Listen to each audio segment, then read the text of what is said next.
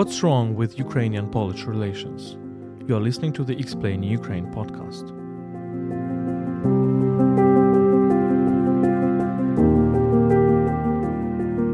Ukraine and Poland are now going through one of the worst periods of their recent mutual relations.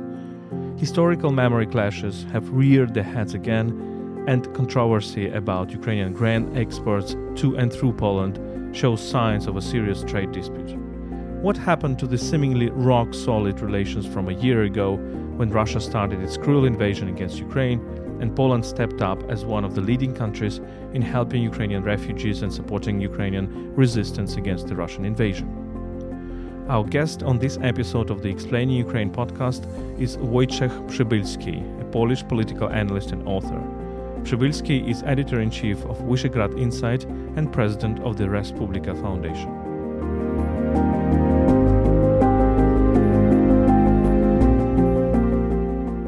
My name is Volodymyr Yermolenko. I'm a Ukrainian philosopher and chief editor of Ukraine World. Ukraine World is brought to you by Internews Ukraine, one of the most reputable Ukrainian media NGOs. You can support us at patreon.com/UkraineWorld. Patrons get exclusive content. You can also support our volunteer trips to the frontline areas at PayPal, ukraine.resisting@gmail.com. You can find these links in the description of this episode.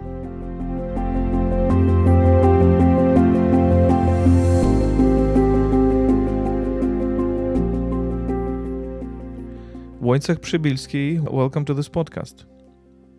Thank you for having me. Welcome. So let us talk about this very, right now, difficult relations. And it was very unprecedented, I would say, very unexpected 1 year ago that Polish-Ukrainian relations will become difficult at this moment.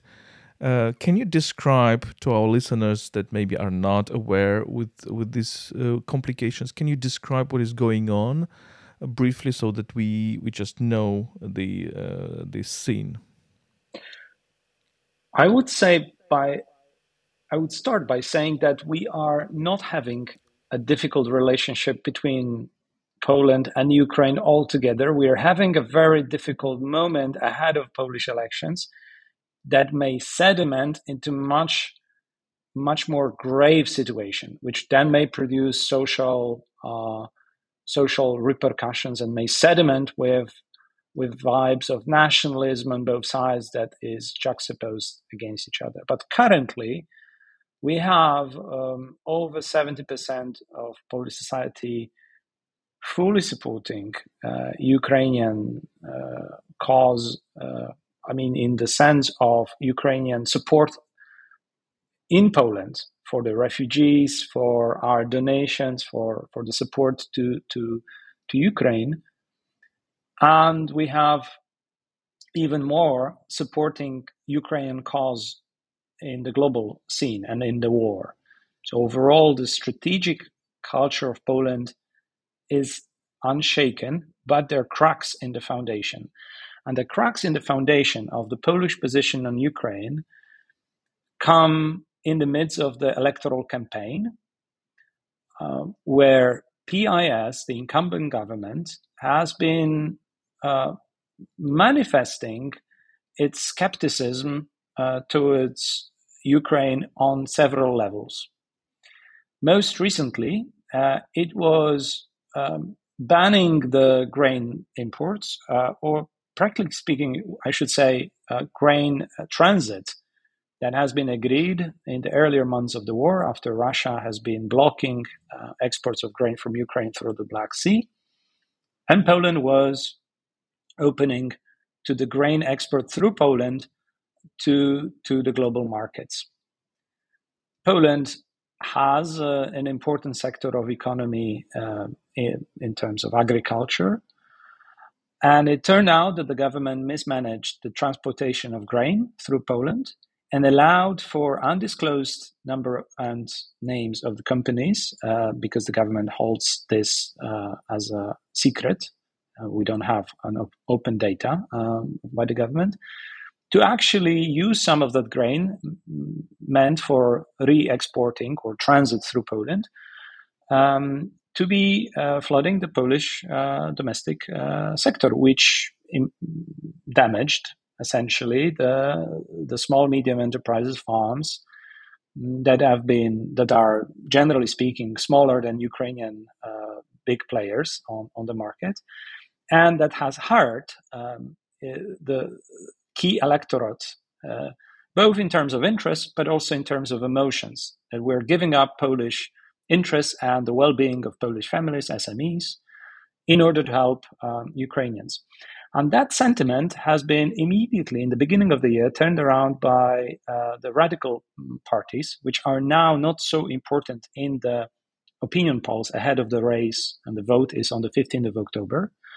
But these smaller parties started to undercut the incumbent government, right-wing government or far-right government in Poland, from even more extreme positions of nationalism, economic nationalism at least, but also coming with a degree of cultural nationalism that kicked in. And PIS government started to see it as a turf for rivalry and started to signal that they're willing to put a fight for exactly that segment of electorate. And to demonstrate the stronger hand, it started to speak against Ukraine in many levels. First, in May, we had spokesperson of the Polish MFA during Zelensky's visit to Japan, demanding that Zelensky should come and apologize for atrocities of the in Volhynia by Ukrainian nationalists. And then in July, we had the minister in the President Duda camp, Mr. Przybylski, also in the same radio, demanding the Ukrainians should be more grateful for the support they're receiving from Poland. Both positions should be first and foremost read in the context of domestic politics and the competition for votes. But it had tremendous repercussions, of course, in the kind of, again, cracking the foundations of the solidarity between Poles and Ukrainians in the fight. And most recently, it just exploded. When Poland was opposing grain, basically accessing or going through the Polish territory from Ukraine on the EU level, and he was arguing strongly for having an EU ban on this. There was a response from Ukrainian side, also banning some of the food exports to Ukraine. So kind of beginnings of, the very classic trade war on a small scale. But that ignited a number of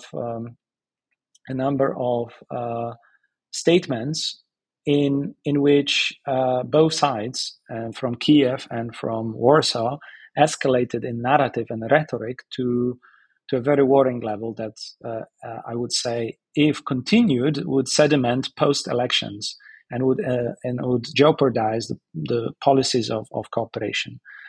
So this is where things stand. I would say there was Mr. Zelensky speaking openly in the United Nations, kind of alluding to the countries that play with this national interest into the hands of Russia, which was read then in Poland with it was not well received, generally speaking, also in the public opinion, and the government hit back by a number of rather irresponsible or autistic comments, including one that made the headlines of BBC, even though a little bit misrepresented by BBC, but in essence saying that the military support from Poland to Ukraine might be actually in question because Poland will prioritize its own interests above Ukraine. These were statements of Prime Minister Morawiecki.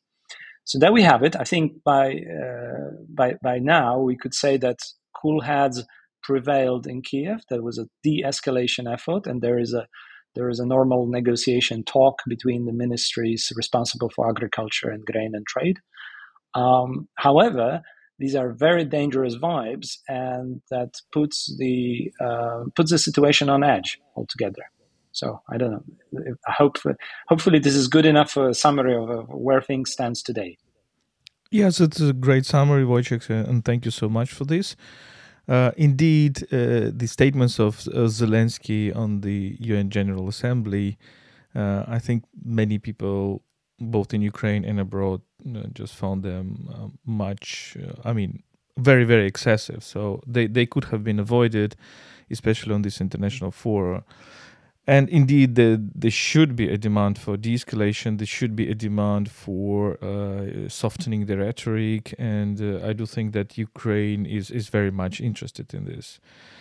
But at the same time, let's look into the details of this. For example, of this grain story.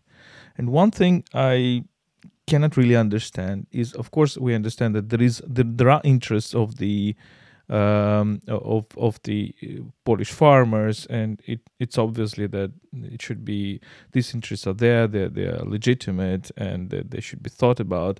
But at the same time, there are two aspects. There is a free trade agreement between Ukraine and the EU, and Poland is a member of the EU, which are basically making everything possible to avoid any trade restrictions. And secondly, Ukraine is obviously much more interested in having Poland as a country, as a transit country, because there are huge problems, as we know, with the export of the Ukrainian grain abroad because of the Russian invasion, because of the blockade of the Black Sea, and the Black Sea ports have been the key export routes, of course, for Ukrainian grain. Now Ukraine tries to find the way through land as well, through Poland, through other its neighbors. Although still Black Sea plays a key role, and here it's mostly the western part of the Black Sea, the Danube region, etc. So why it was so difficult just to separate these two things, like say, okay, this is the grain coming into Poland, it's not being sold on the Polish market, it's just going as a transit to other countries. What do you think? By design, it should have been as you just said. So these are the legal and institutional parameters in which all of that should have functioned proper. But in the context of the Polish governance, there was mismanagement. There was obviously a situation in which the grain that was meant to be just transiting and going into the final destination outside of Poland, that was misappropriated. Simply speaking, it was just cheaper, more at hand, in the hands of, again, undisclosed number of companies that is hidden by the government, that actually profited from redistributing this and using this grain on the Polish market, simply because it was cheaper, more accessible. You didn't have to haggle with the local individual producers. It was all amassed, and it was a clear instance in which the government mishandled the logistical issue of transportation, and then in order to cover up its own shortcomings, it went big on accusation of or basically putting blame on the side of Ukrainians, so that Ukraine deals with it. And at the same time, there are companies, and there is, of course, the war. There is a general security, global context, but there is also economic competition by companies both in Ukraine and in Poland for the same market, for a very important segment of the market as a part of the global competition, and it's survival of the fittest. So there wasn't much of a understanding and helping hand probably on the sides of these big players in Ukraine, who just wanted to push things outside of Ukraine. So I think it gives a taste of what is nonetheless coming, regardless of the election result, in terms of how different particular interests will need to have a very constructive context for the benefit of further mutual relations. So my answer would be here to say again that with a good will and professional handling of such manners, and also open government model in which you you give access to data, to investigation, to transparency, you can manage things much more efficiently or track some mishandlings much better. But here we also do not know a lot about what went wrong that triggered, in effect, a very nationalistic response that undermines not just economic relations, but also had a sense of, potentially endangering the security cooperation. Let me ask about the Ukrainians, which are now in Poland in large numbers. So, if I'm not mistaken, there is about 2 million Ukrainians on the Polish soil, and of course, Poland really was one of the key countries in accepting Ukrainian refugees, and many Ukrainians found their second home in Poland. What is the attitude between Polish? What is the relations between, let's say, the host community and the Ukrainian refugees in Poland? Do you see this as friendly developments? Do you see that Ukrainians are well integrated, or do you see some problems resulting with this? Do you see some tensions? And also, how does this issue is handled again with this by the conservative or nationalist forces in Poland? I think you're touching upon a very delicate matter here. So I hope I can enter this turf equally, not behave like an elephant in China's store. And I'll start by saying again, referring to the numbers in the opinion polls overall in Poland, which indicated over 70% of people in Poland are supportive towards further aid and hospitality to Ukrainians and Ukrainian refugees. But as we are saying that, there is also a group of people who are dissatisfied, and that is somewhere between 25-30%. That this dissatisfaction, first of all, let's say, is manifested, and then we know that it's politically significant because the government of Poland is now playing with it on the European level. The government has announced that it will be conditioning this open refugee policy of European Union towards Ukrainians on certain financial caveats that European Union would need to deliver as guarantees that basically there will be money flows for support of Ukrainians, regardless if that is really the true intention of the Polish government. But it is definitely for a show to the electorate in Poland, which is skeptical. And at the same time, the skeptical electorate, so Ukrainians, is mostly demonstrated among undecided voters. So this about 20% of people who are unsure is somehow mostly among 12 to 20% of undecided voters who declare they don't know who to vote for or whether they will vote for anyone in the upcoming elections. So here is the first bigger context from which we started off. And then there are individual approaches. First of all, the civil society and the local government is continuously supporting Ukrainians overall. But the helping hand of the government from the central level has been limited to opening the administrative systems, the digital administration system to those Ukrainians. It is now primarily in terms of financial contributing to the support of children or families with children or mothers who came with children to Poland, because we are sharing the program that is supportive for families with children that was meant for Polish families alone, Polish citizens, but now is, as of last year, extended to those who came from Ukraine. And it's quite an investment in the sense that it gives immediate support, financial support and assistance next to all other forms of assistance that people coming from Ukraine as refugees are receiving. And at the same time, it doesn't cost the government that much because this is a money that comes back to the economy. So it's basically a pro-child policy that for most of the governments in Europe has been turning very well in terms of generating consumption level and boosting economy.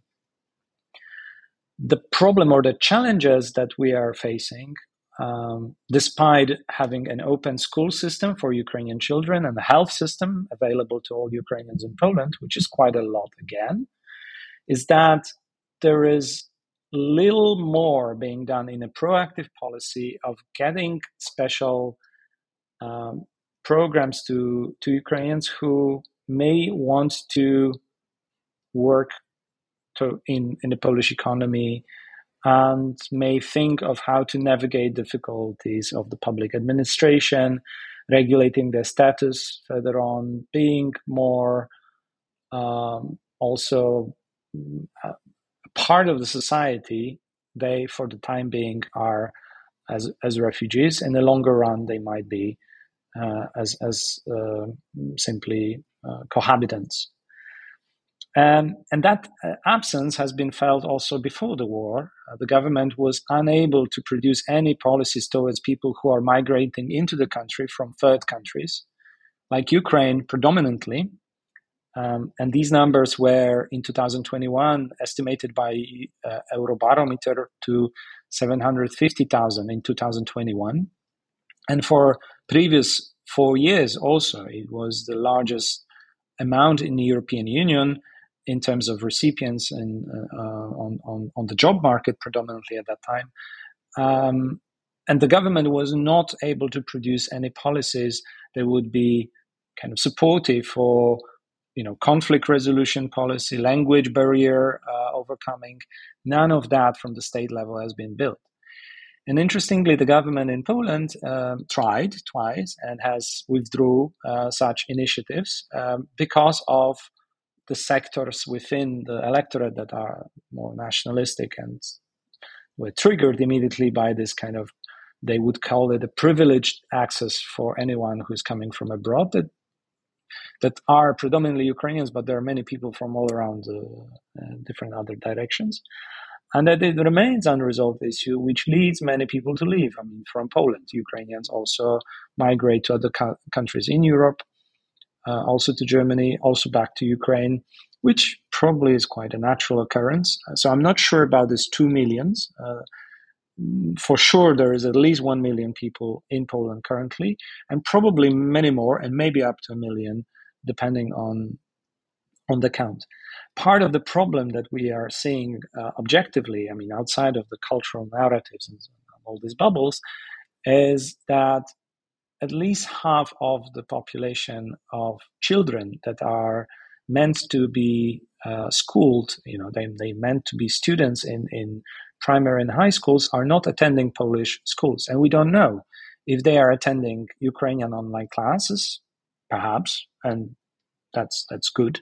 That if they do, in order to acquire and go through the formal levels of education and also, civic education, which is at the same time no less important in terms of democracy building and upkeeping, and whether they will have any diplomas that will entitle them to further, education or career in wherever in Ukraine or in Poland and any other place in the European Union.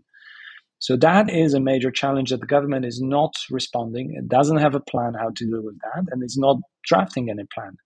On the other hand, I think it was just yesterday that the opposition put together a public consultation with expert groups dealing with this, including prominently Mr. Duszczyk from the Center of Research on Migration, one of the prominent voices on migration overall in Poland and specifically on the Ukrainian question, that was listing a number of things that should have been done and must be done, and especially, of course, speaking to a potential government coming up in Poland, although the chances aren't that big for a change of government, that these policies must take place, and they must take place immediately, because the situation in the sense of response of society in Poland is changing.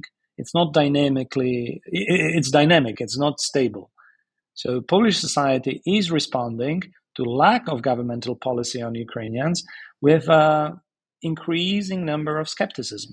So this is a worrying thing, especially in the hands of a nationalist government, because so far they've demonstrated no progress that they would be able to deal with such challenge. And another topic, very sensitive topic as well, is of course the topic of memory, of historical memory. And here I have the impression that there is kind of a lack of the will from the both sides to take steps towards each other. That process of reconciliation that took place in the 90s and early 2000s, it seems that it's now we are going just away from this direction. And correct me if I'm wrong, but in the Polish official narrative, there is the state narrative. There is a stress of on the Volyn tragedy, Volyn killings by a Polish population, by the Ukrainian of the Polish population, by the Ukrainian nationalists, but. There is no account of what preceded it. There is no attempt to get into the deeper context and understand what preceded it, what caused it, all this process which took place in 1930s. And in Ukrainian side, I would say that there is also kind of there's reluctance to look at this, look at also the way how Ukrainians could have been in their history, not only victims or heroes, but also people who would kill other people massively, and we are very far away from this. So maybe, I mean, the best thing is to do one day is to let common historical commissions work and very honestly work and depoliticize the whole idea, the whole story. But I think we are very far away from this. What do you think? I agree with you that commission and such, even to a certain degree, institutional and bureaucratic process involving researchers and people who can reflect, who can sediment certain knowledge is still far away, and that's primarily because there is no political will behind it. And I would say there are three levels that needs to be addressed. And I'll start with the recent case of a misstep in the Canadian Parliament, which produced quite a repercussion in Canada, in terms of welcoming a Ukrainian veteran that was part of Waffen-SS, that was welcome in the Parliament, and the Speaker of the Canadian Parliament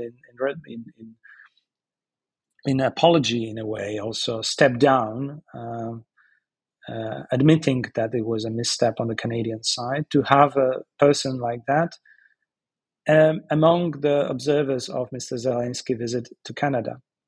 There is a certain broader than bilateral issue that is not acceptable overall, that is equalizing Second World War positions, on all fronts. There are nuances that are important, that have constructed the West as we know it today, with the European Union and NATO, that needs to be paid attention to.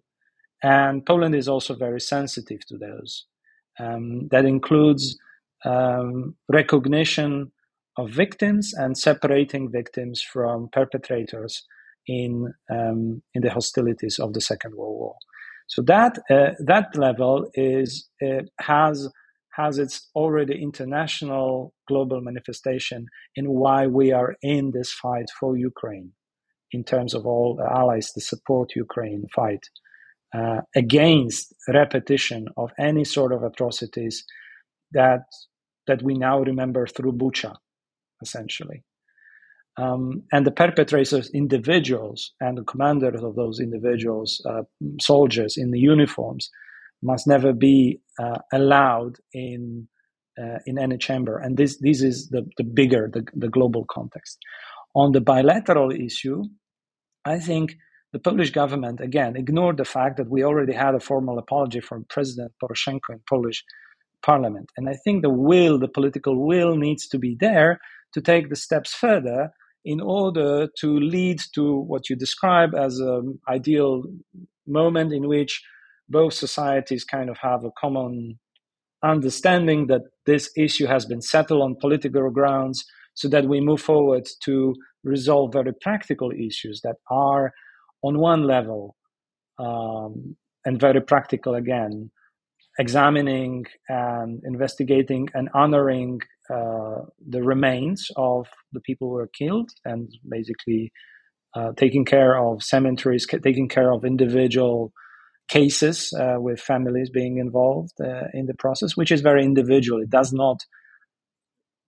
not require a state oversight over that, but it requires the framework, which is political framework for conducting that, which currently is not really going forward. And individual cases on basically that involves legal and prosecutorial level elements. And then there is public memory institutes and the institutionalization of the fact that the two nations having difficult moments in the past may come together, overcome it, and they remember the facts in a similar way. And I would say this is the completion of the process, maybe never complete fully, but in form of remembrance, making it part of the common position, which has happened throughout the European integration overall in the past. And this is very important, essential. It's the cherry on top in a way, if we can use that language for such a difficult process. And in a good way, because that, as I have to stress and repeat, has led to the European integration overall in so many other instances. You do not have successful European integration, which at the heart is a peace project or peace building project in Europe, without reconciliation. And you cannot have reconciliation without clarifying the guilty from the victims and clarifying the understanding on both sides on that.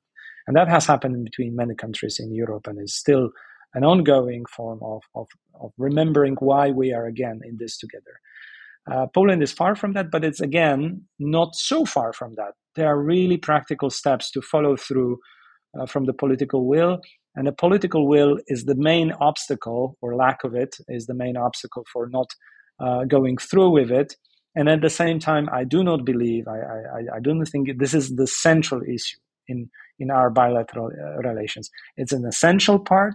It will be always an anchor if unresolved. A bad anchor, but it's not the central issue between Poland and Ukraine today and in the future. Absolutely, and I do think that all of us, both in Poland and Ukraine, need to understand that only in unity we can win this war against Russia, and both Poland and Ukraine very much need each other, hugely need each other. And Ukrainians are very grateful for the acceptance of so many people in Poland, mostly women and children, and for support, economic and military support. But also, I think it's important for the Polish society to understand that if Ukraine falls in this war, if it is grabbed under the Russian influence again, Poland can be next. And this is let's not have illusions about NATO or big help from the behind the ocean. If Russia understands that he can win in Ukraine, I don't think that there is something that can stop it from this highly militarized society from going forward. And taking this into account, what would you say on the policy level? And this is my last question, perhaps, for today. What would you say on the policy level? What the most good things you think both Ukrainian and Polish governments can do today? Well, there is a number of things that will, of course, have to wait for after election period in the common relations. First of all, on the policy level, we need to make sure that Ukraine reconstruction, building back, and the future prospect, and hopefully soon enlargement in the European Union is a win-win. And for that, you need a certain imagination and policy imagination for the things that will consolidate good relations in terms of making business. For a majority of the investment and majority of trade we see is not between big players, but SMEs. So kind of, private citizens who are entrepreneurial and do things between the two states. The good steps were already initiated, and I have to compliment the government I have not voted for, but there were already steps toward opening and making common agreements on open access to economy, to respect for property rights, and for basically ease at doing business together, because nothing will consolidate this effort of today's war further than making it also something that will give opportunities to families in both countries to make life out of this relationship in trade, in production, and services, and so on. So that's one that needs to consolidate, needs to open in the framework and looking through the prospect of the future enlargement and future Ukraine in the EU. Secondly, there needs to be, and there is a lot of homework to be done on actually Polish side, and an imagination of what sort of prospects and opportunities there are for having Ukraine as part of the European Union. And these policies are now about both domestic and global policies. For instance, what sort of position Ukraine will have on China, as Europe is only shaping its policy on China in terms of trade, in terms of human rights and values and security and privacy. Whether Ukraine will be an ally here, and whether Poland will shape up its policy, which is also very thin. The prospects of this cooperation, which is heavily sponsored by the countries that have position on the issue of totalitarian regimes like Chinese or Russian, comes at the price of making your own homework. And I think both countries need to do that homework, and probably jointly, in relationship to the policies of US, but also Japan or South Korea, Taiwan, or European Union that is taking shape in de-risking strategy, for instance. So there's a lot of homework on geopolitics of global order, let's say, to be done. And I think Ukraine and Poland were kind of leaning in silently, but haven't been really vocal about taking a position and making something out of their policy. And I think there is a lot to be done if we look at other allies of Ukraine and Poland in this effort, like Czech Republic or Lithuania. So that's to give you an example in terms of foreign policy on a global scale, what needs to be done, and probably jointly, because Ukraine and Poland in the future of European Union will mean a lot more in terms of European foreign policy and standing in policies. So this question of developing common European policy is indeed somehow of a challenge. That I would say is good for a start. But I would also just mention, lastly, because we started with the question of migration and refugees, that one of the biggest challenge for all of our region in Europe, and Europe overall, but specifically to southeastern Europe, is the problem of future of demography. I mean, the question of children, the aging society, and the types of policies, messages, narratives that come with it and produce it in the longer run are going to be one of the major challenges and themes and topics to discuss. And one way to respond to them are the policies of Viktor Orban, we'll say ineffective in terms of demography, but very efficient in terms of fear-mongering and rallying around his flag for his electorate. And there needs to be much more, prospect finding for other political options that are much more pro-Western in, not just simple, let's say, daily political choices, but the civilizational model. Because our countries to flourish and prosper in the long run needs to be models for actual good human conditions and place to thrive. So well-being of people that produces also more people eventually, and not less people, is I think a common challenge for policies of those countries. I think you're absolutely right, and the kind of a liberal theories of societies over the past decades overlooked, I think, these demographic problems. And now Ukraine is, of course, facing an even harsher situation when so many people have died and much bigger number of people have actually left their homes, either went to other parts of Ukraine or went abroad. And of course, the scholarization of children that you mentioned is a huge problem for Ukraine as well. And frankly speaking, the future looks not that bright for Ukraine, even if we assume that Ukraine wins this war. What will happen with all these territories which are now, deserted by this war? What will happen to all those people who are now living in other countries? And there is also a question of migration, but there is also a question, as you said, that we just need to look into the future, and the future is children, and the future is our kids. And do we really ask this question in the European Union, in Europe, in the Western societies? That's a big question for me as well, as a father of 3 kids.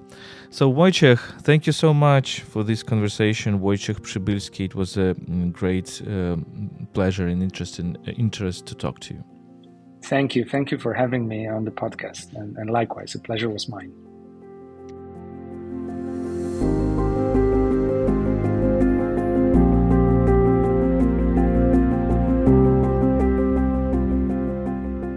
This was a podcast Explain Ukraine by ukraineworld.org, a website in English about Ukraine. My name is Volodymyr Yermolenko. I'm a Ukrainian philosopher and chief editor of ukraineworld.org. Ukraine World is brought to you by Internews Ukraine, one of the most reputable Ukrainian media NGOs. You can support us at patreon.com/UkraineWorld.